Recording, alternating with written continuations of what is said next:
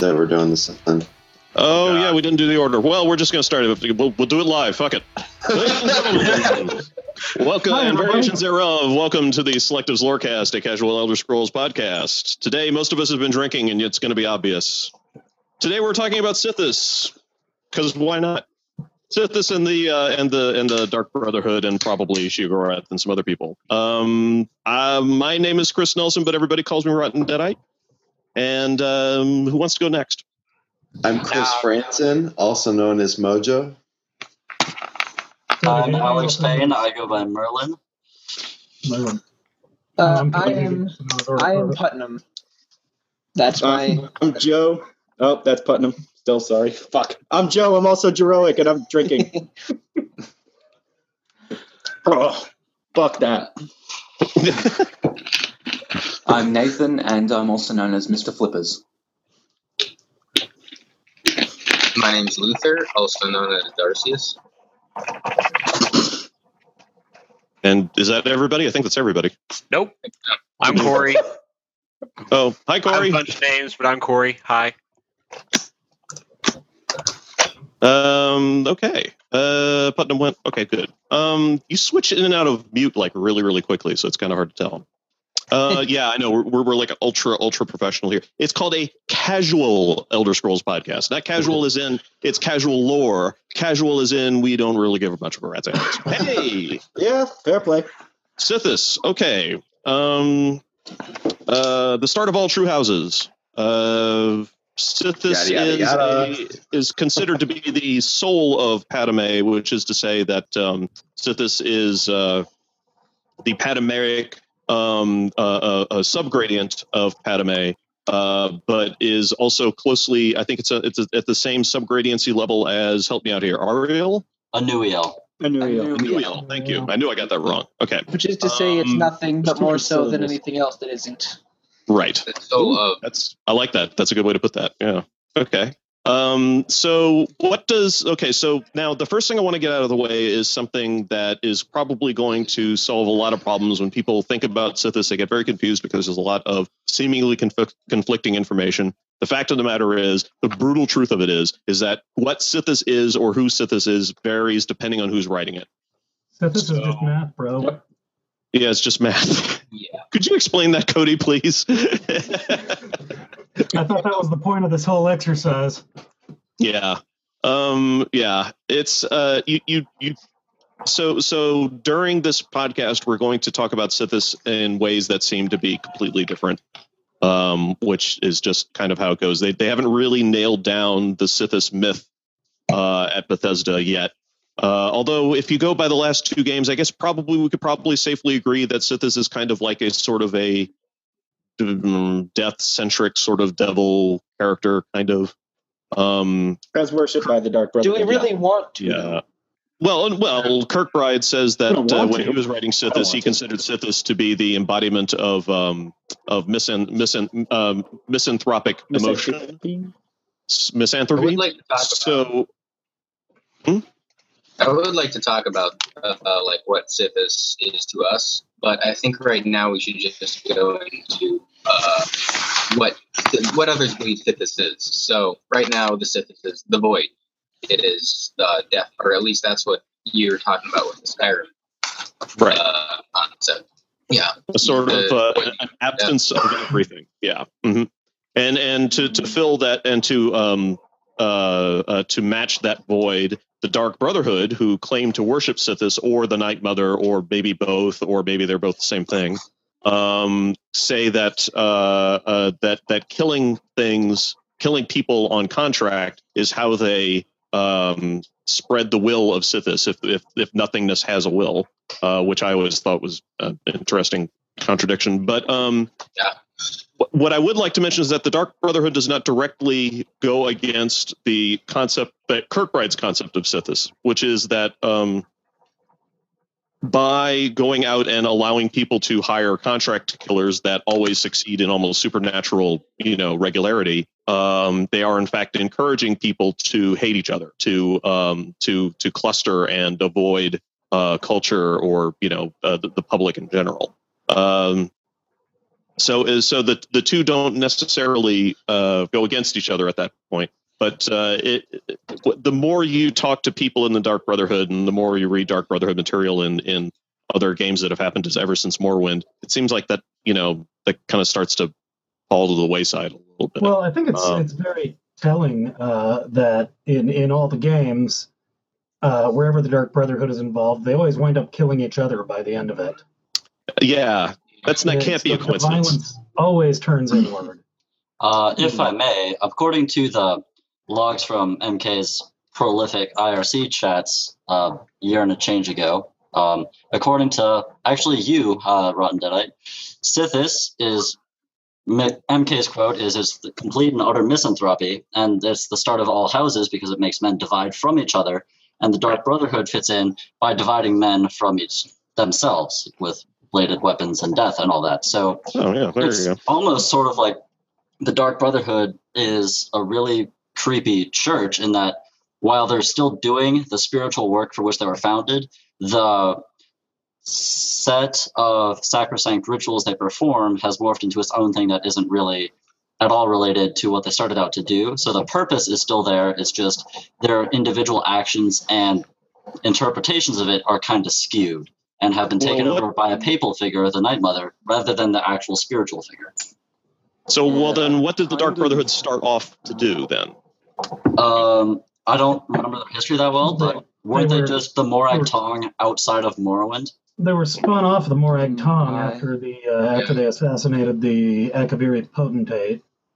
I kind of feel like Go, Nathan. Oh, well. Yeah, I kind of feel like the Dark Brotherhood is sort of like the natural progression of the Morag Tong that the Morag Tong wouldn't allow themselves to get to because they operate to keep Morrowind in a way that the great houses won't be at open war, so the country will still be okay relatively. And the Dark Brotherhood they just take contracts because they take them, and it's accessible to anyone for any reason. It doesn't matter. Yeah. And interesting. Yeah, I would say making it more accessible.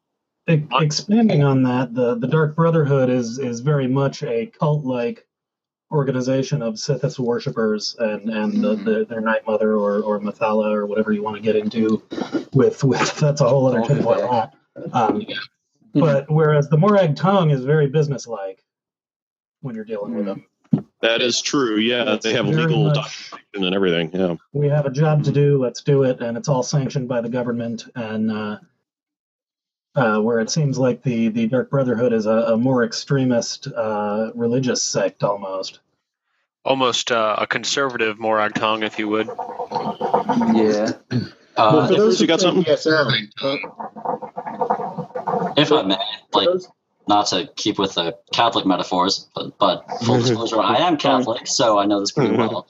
It seems a lot like the Morag Tong are sort of monastic order in that they do the work they're supposed to just for its own sake, and they're following closer to the spirit of it.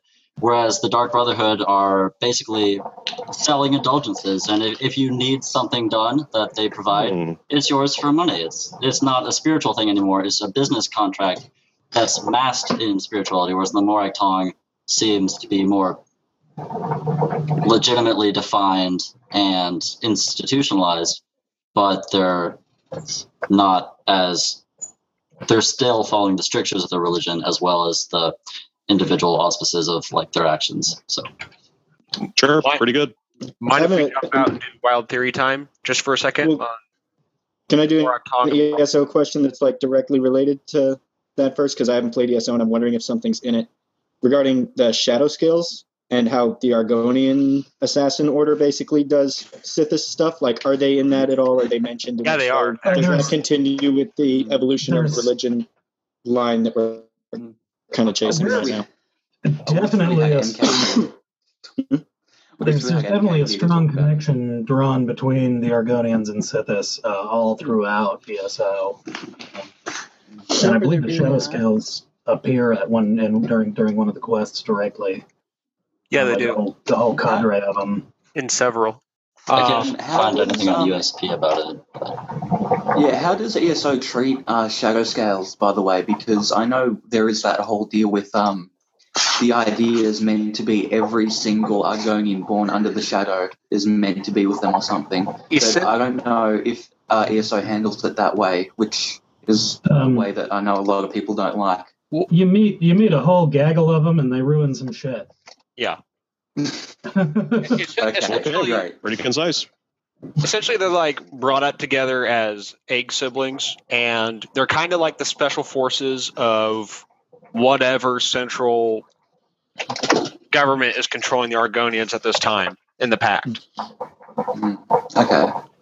So they're kind of I mean more in terms of like evolution of religion, because we're talking about the Morag Tong, like, and how that evolved into the Dark Brotherhood by like differing interpretations of the religion over time and different interpretations of how to worship Sithis over time, et cetera, et cetera.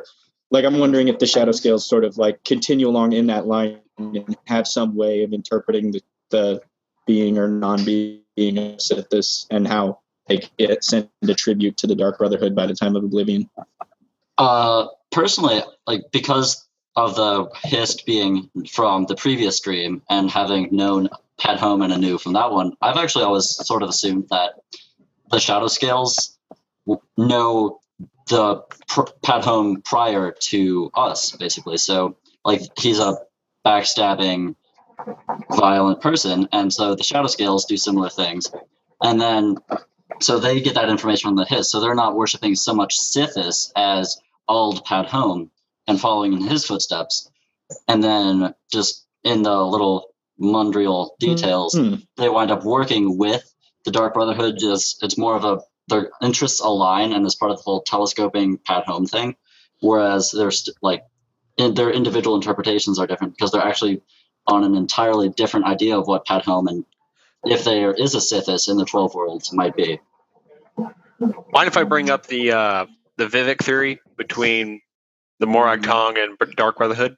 My favorite Night Mother. I love that. Yeah, I don't remember who originally. I don't remember who originally stated it, but it was. I'll take credit for that.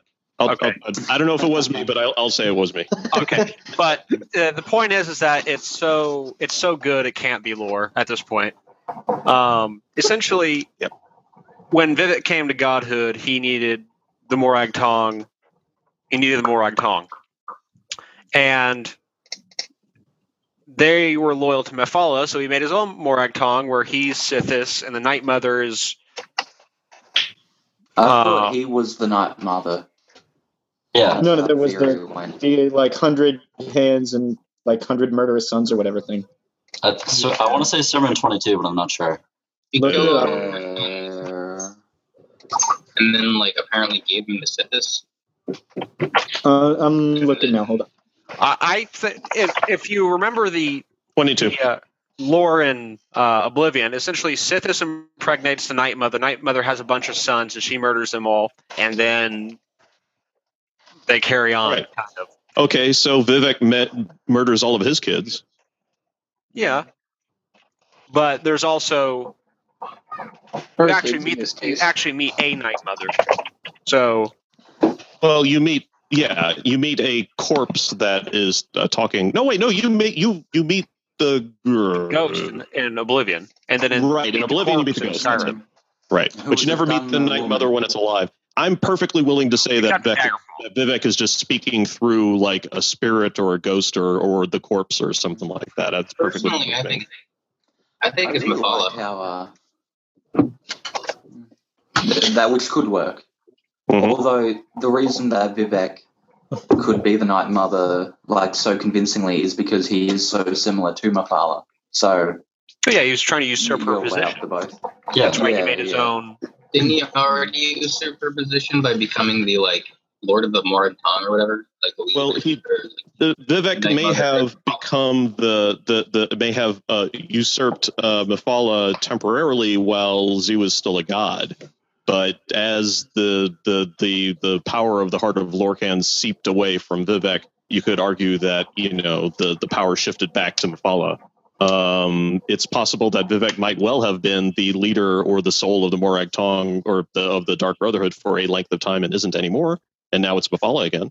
But I feel like Vivek took when Vivek took the mantle of Mephala and the Morik Tong, Mephala needed new lunar currency. So she decided that the Night Mother's corpse was a nice way to make that happen.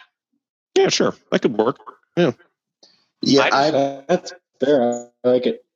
Yeah, I've always been a fan of Vivek and the Morik Tong over Vivek being in the Dark Brotherhood.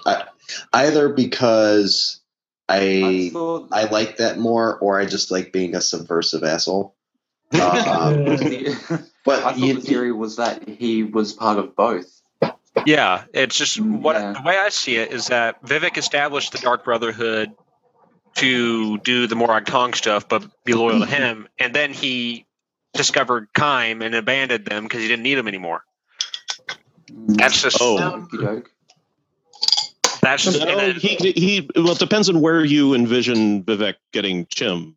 It's either, I mean, is it in Sermon 14, as we all know was when he first heard about it, or whenever when he first heard the word for it, right?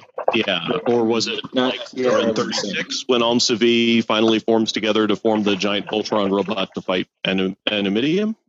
Or there's a lot of places in the 36 lessons that you can argue. Like, I mean, I would say that probably spiritually speaking, it should have to happen after he kills his last son, but that doesn't happen until he kills Nerevar. Yeah, it's very unclear when he was meant to have achieved Kim. Well, the way I look at it, Sermon 4's thing is not like you don't have to be a ruling king. Yeah, exactly. A ruling king doesn't have to have Chim. It's that a ruling king doesn't even have to complete a walking way. It just means that you're a person of power. I'm just saying though, when he discovered Kime, he abandoned them, because I look at time in the Elder Scrolls series as a bunch of little strands of string twisted together, and right.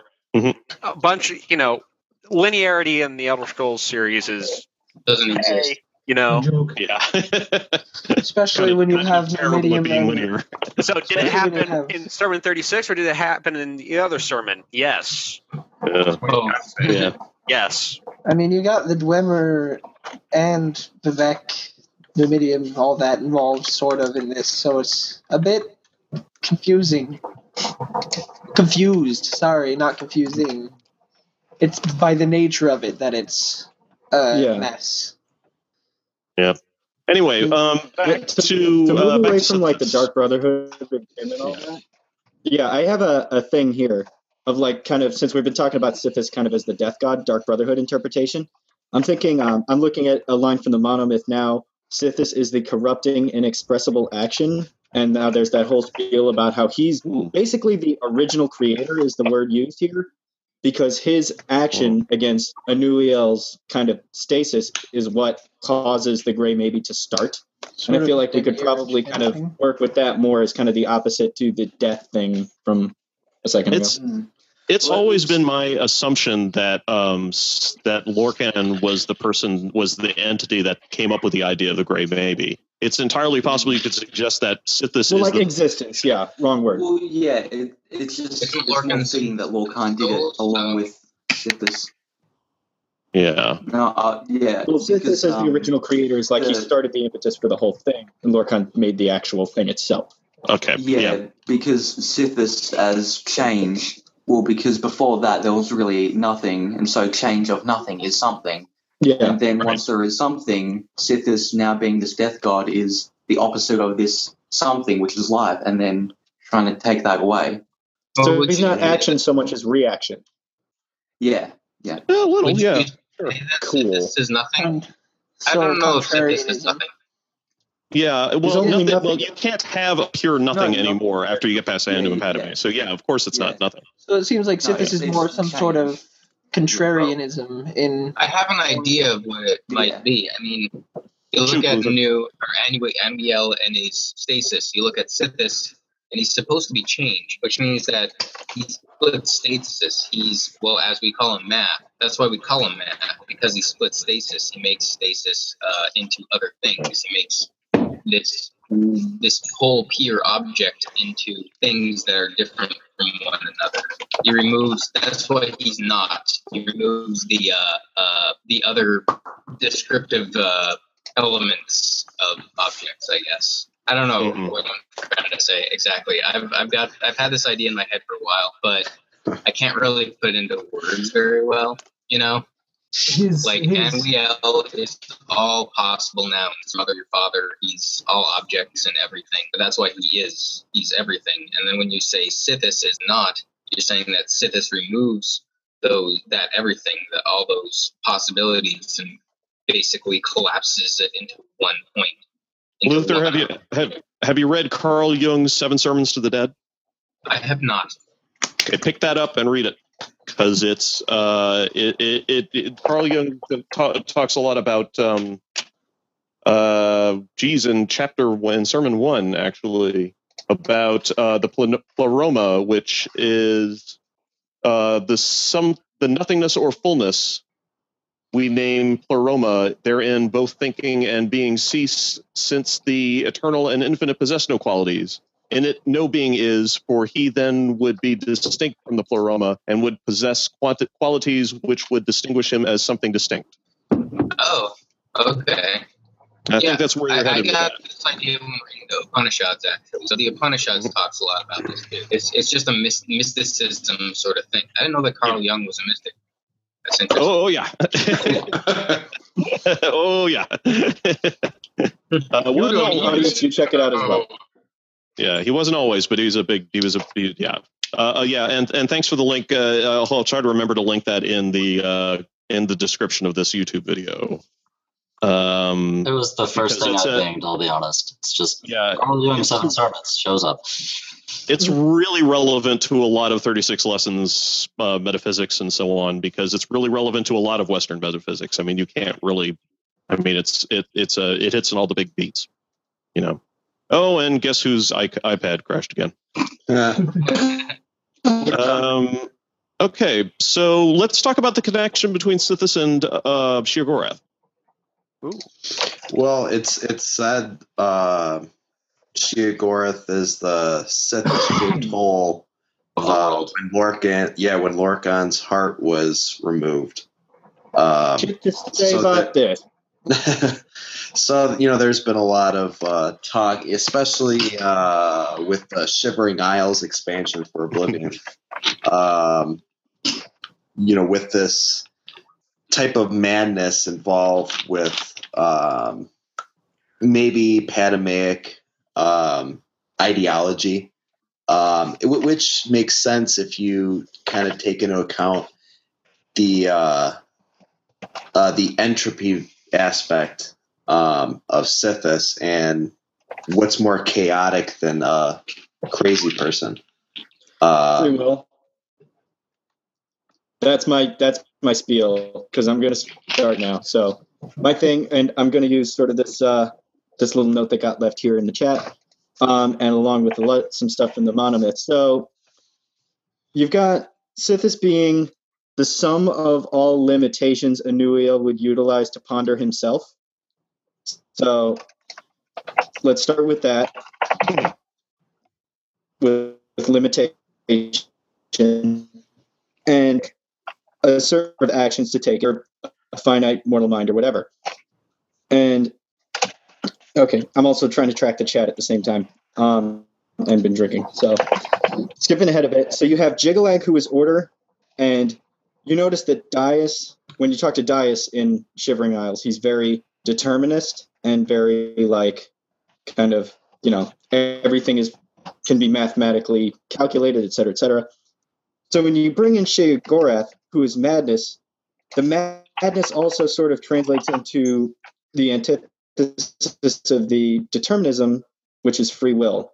But you can't have free will without limits, because then there's no decision to be made if you have no limits. So therefore, Sithis is necessary, which was made in Sheogorath and Lorkhan, because, in my opinion, the creation of the mortal world was there to allow for the limits that are needed for free will. Yeah, and that's kind of that makes sense. It's always been my assumption that that the Anuic forces are the limiting factors in any in any combination. Yeah. Well, I don't know, because I'm looking here for the line, first off, with Sithis as the sum of all limitations, and one of these Lorcan a nature, so he could never last long anywhere. I'm sort of just taking that more of just like, with these limitations, you have both the responsibility and the ability to make the decisions yourself. And then Jiggle you don't. It's all mathematically calculable, and it just happens. And there's no choice at all. Have a say in it. Yeah. Right. So basically, what I'm saying, that's the relationship. Free will is the relationship, in my opinion, between Sheogorath, Lorcan, Jiggle and Sithis, and it's these four things sort of working together. Okay. Yeah. Okay, that works. I like it. So again, tracking the chat. I'm reducing the number of tracks in my brain. Just stream of consciousness, it, bro. Don't get off the tank. Let's see. Yeah, we were just in chat. We were also trying to track the idea of linking Sithis to the hunger that drives the Tseisky. Yeah, and also generally speaking, the Kalpic cycle. Well, I'm thinking more like Sakatol. Yeah, I thought the hunger just hung out in the like as soon as I see hunger, I immediately think Sakatol, and like where, because isn't Sakatol supposed to be both Anu and Padme at the same time? So it's sort of messes with the whole system. And he's driven by hunger. I don't know if he actually is the hunger. Yeah, I don't know either. Akel is hunger. I have the other thing open. Yeah. Akel's hunger, Satek is the opposite of that. And then Satek Akel is both of them. Right. Yeah. So which one corresponds? The hunger is the one that forces the action, and if Sithis is the inexpressible corrupting action, then I would think it's the hunger. But I feel like that's too easy. Yeah, you're right. It might be a little too easy. So to draw. I'm sorry. Go ahead. That was it. Okay, so to draw a line between Sithis as a Padamic entity and Sheogorath is pretty easy. But if Sheogorath was created after Lorcan's death, what kind of parallels can we draw between Sheogorath and Lorcan? Well, Lorcan is the representation of limit, so he's the limiting factor. He creates limit, creates mortality, creates everything. Sheogorath is the Sithis shaped full of limit. So I don't know. Yeah. Well, yeah. So is he opposite, or is he? Yeah. Well, Sheogorath's existence also kind of serves to not only impose limits because of mental afflictions and all that, but if we go with the fact that he's supposed to be attributed to the creation of mortal music and all that, he is the transcendence of these limits as well, because you can't break a rule if you don't know that it exists.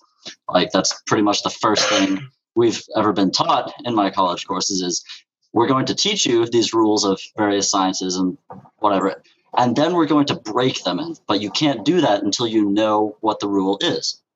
So like with Sheogorath, it doesn't make any sense for insanity to exist in an environment where there are no known rules. So Sheogorath has to both provide the rules and then break them in order for him to exist as he is. And done.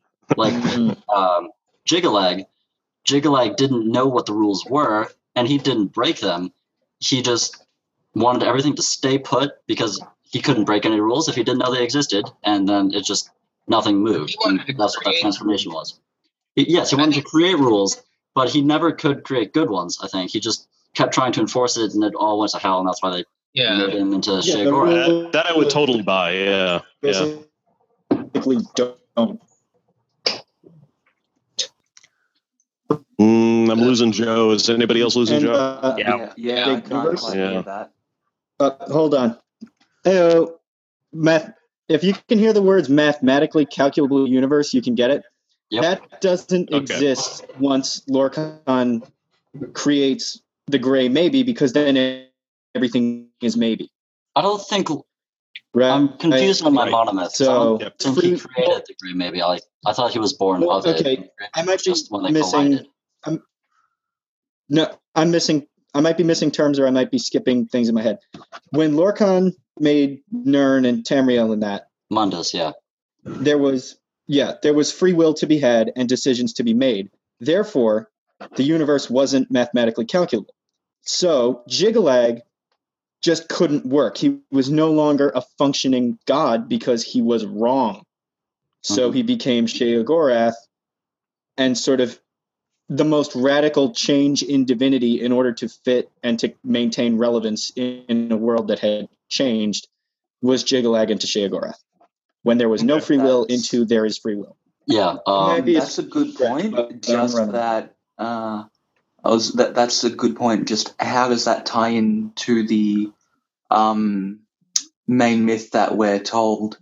That is, the Daedric princes ganged up on him and forced Jiggalag into being Sheogorath.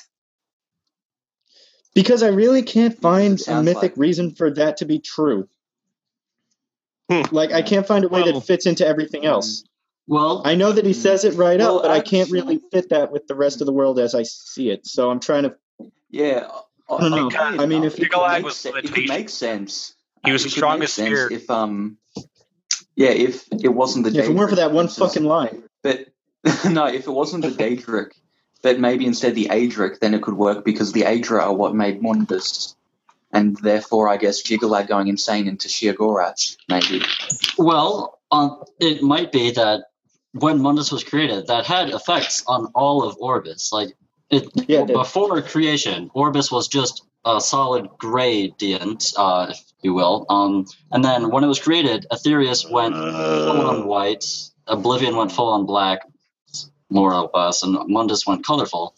And I would possibly Jiggalag resisted this and wanted everything to go back to being just grays, and the Magna Gay were not in a really position to do anything about that because they left, and the other Daedric princes, Jiggalag was threatening their realms and their ability to have their self-contained worlds by insisting that everything go back to homogeneity and the gradient, and that would be why we had the line about them attacking him and forcing him to accept the new reality that he was unwilling to do so prior to that.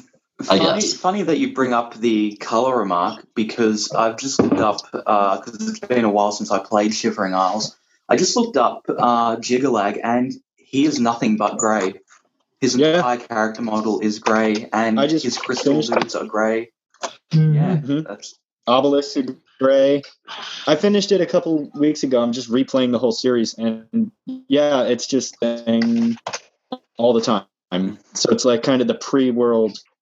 Just kind of the pre-world stuff. Yeah. There you go. I don't know if this is on screen, but yeah. I assume it's showing up whenever I talk, but I'm just looking for images of Jiggalag. And there's no color in him. So yes, my rats about Orbis color were right. You go to Is that him, I think? I don't know, I always viewed him kind of as order, but yeah. I like that theory still needs some. Can we hear I'm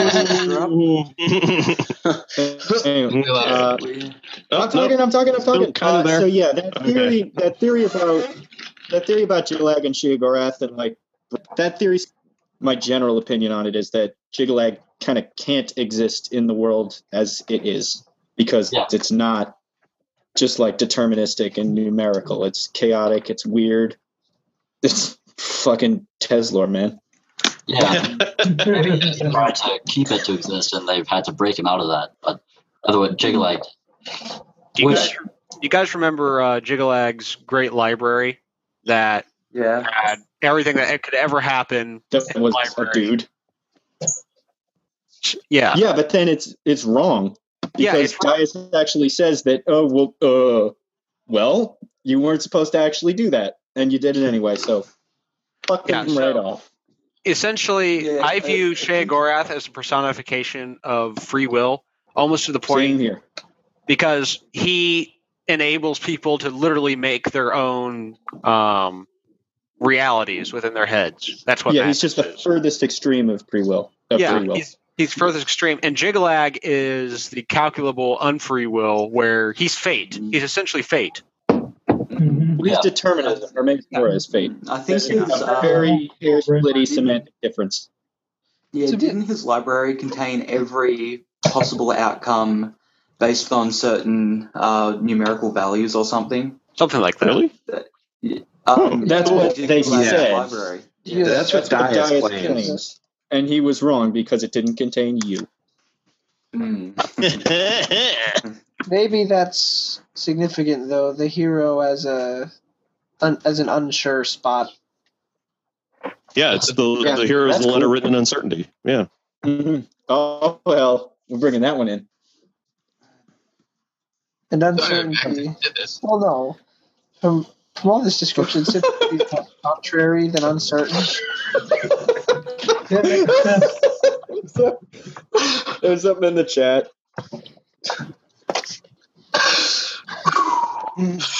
Drunk podcasting is hard, guys. Yeah, it is. We should talk about how far. We should talk about how far gone. It's going to be the best one ever. That's what we should do for the True STL cast. We should talk about we should have a Fargoth cast. The fuck. Yes, yeah. I want it. I am down. I was thinking myself. Yeah. The Electric Prince of Minor Inconveniences, but I'm trying very hard to get my brain back in track of the minutes. I've always been slightly confused. Go back to Sheogorath a bit. The term Sithis-shaped hole. How do you have nothing shaped itself like nothing?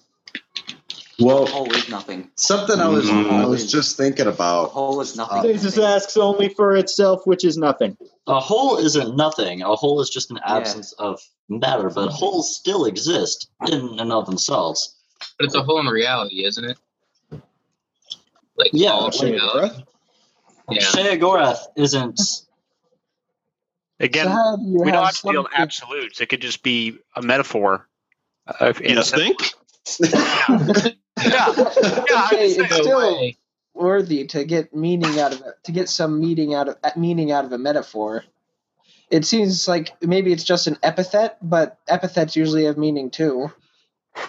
Well, if I had to guess, I'd say it's not that Sheogorath is just an absence or an emptiness as far as what a hole could mean, but like a conduit, like Magnus is a hole through which light flows, or a sink, a repository into which all things flow of their own accord. So like change flows towards him and back from him, I guess, depending on how you look at the hole and where it's positioned. I always took it as Sheogorath being the passage or the conduit through which that Sithisian chaos flows into the Arbus. Yeah, but like the sun is a magnet-shaped hole in the world. Like that's literally what it is. So I'm not saying that's all Sheogorath is, obviously, because he's outside the world and his own entity and all that, whereas the sun's just a scar tissue. But it's certainly one of the things it can be.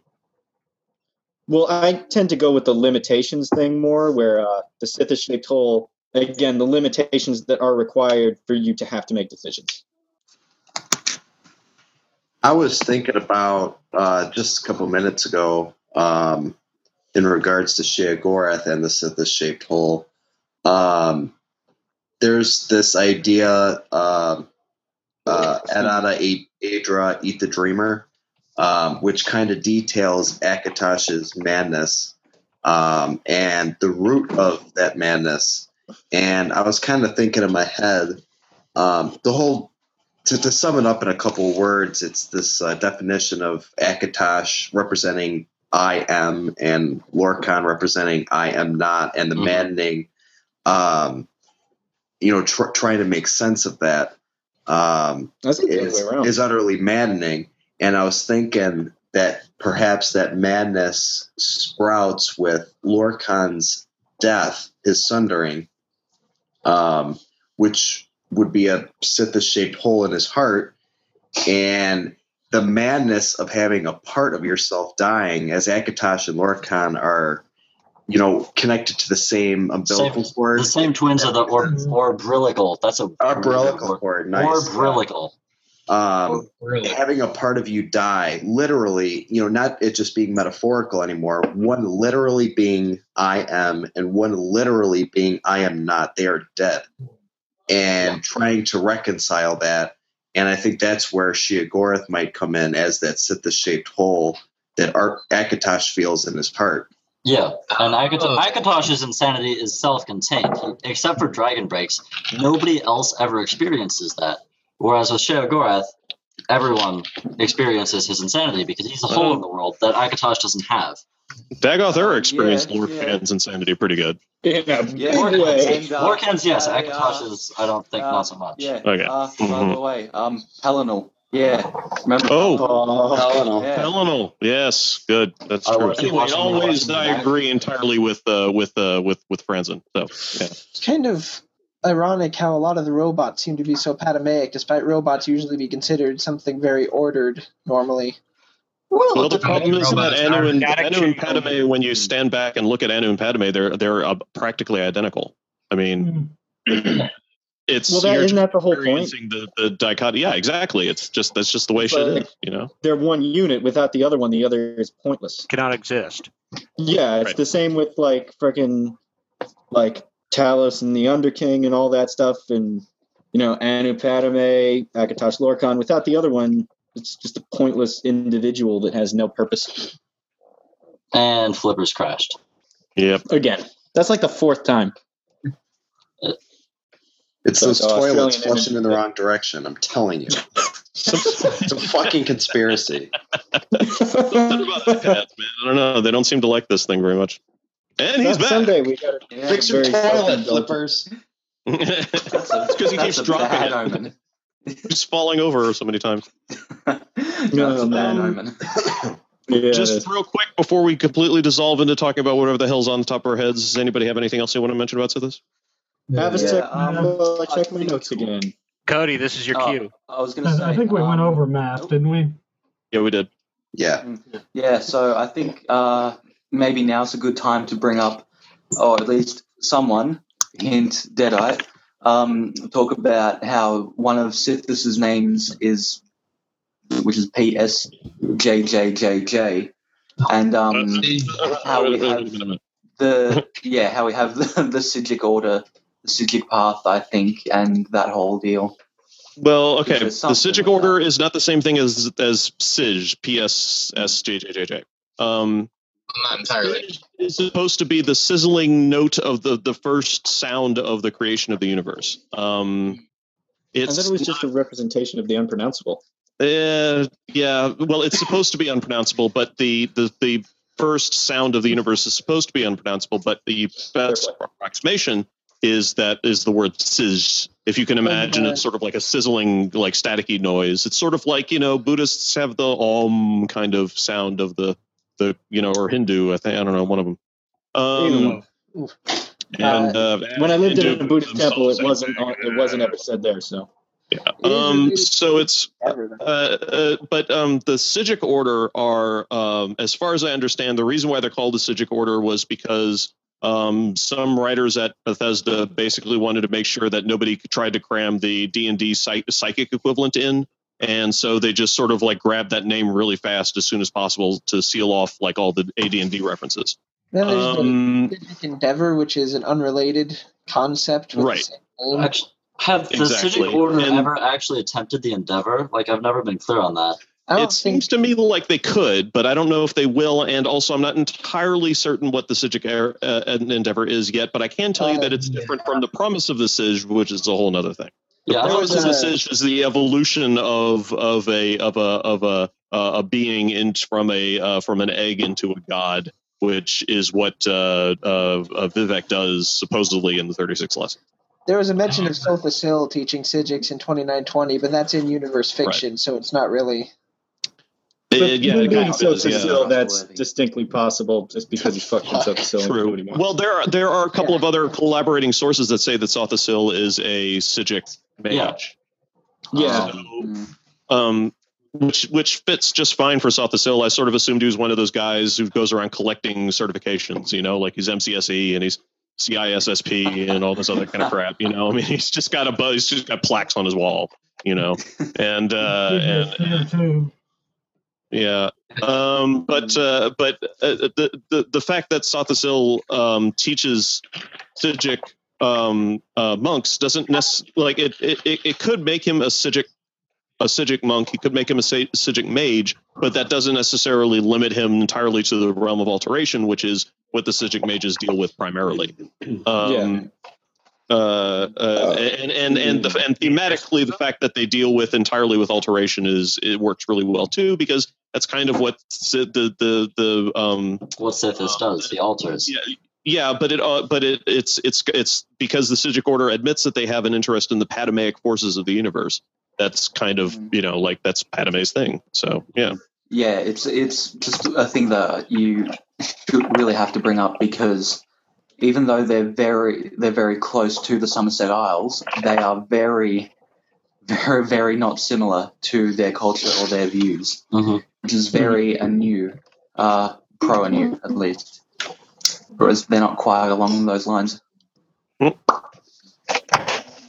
Well, okay.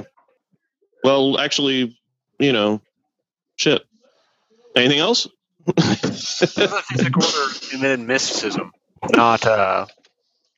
Oh, is it mysticism and not alteration? Yeah. I'm sorry, you're right. You're right. It's mysticism. You're right. I got that wrong. Well, mysticism got booted out in Skyrim. So. Yeah. No, still here. Yeah. Coming back. That's because the Isle of Artaeum or whatever disappeared. So yeah, that's true. Wait, again? Yeah, they do this a lot. Yeah, they bugger off and do other things for a while. Personally, I think that the Psijic Order just spends all their time in a TARDIS, and they occasionally just disappear to other realms. There is something there too. Actually, there's something there that could be touched on. I mean, we could go on about the Psijics a whole podcast, but I mean, probably, yeah. I think with the rise of the Thalmor and the Aldmeri Dominion, it probably makes sense that they wanted to get out of Dodge. Exactly. From what I understand about the Psijic Order, they're not really into this whole Anuic, let's make the Mundus plan. Yeah. Just guessing. I don't seem to care about that at all. What would you say is the Psijic endeavor? Because I don't know. I've never figured that one out. Amaranth.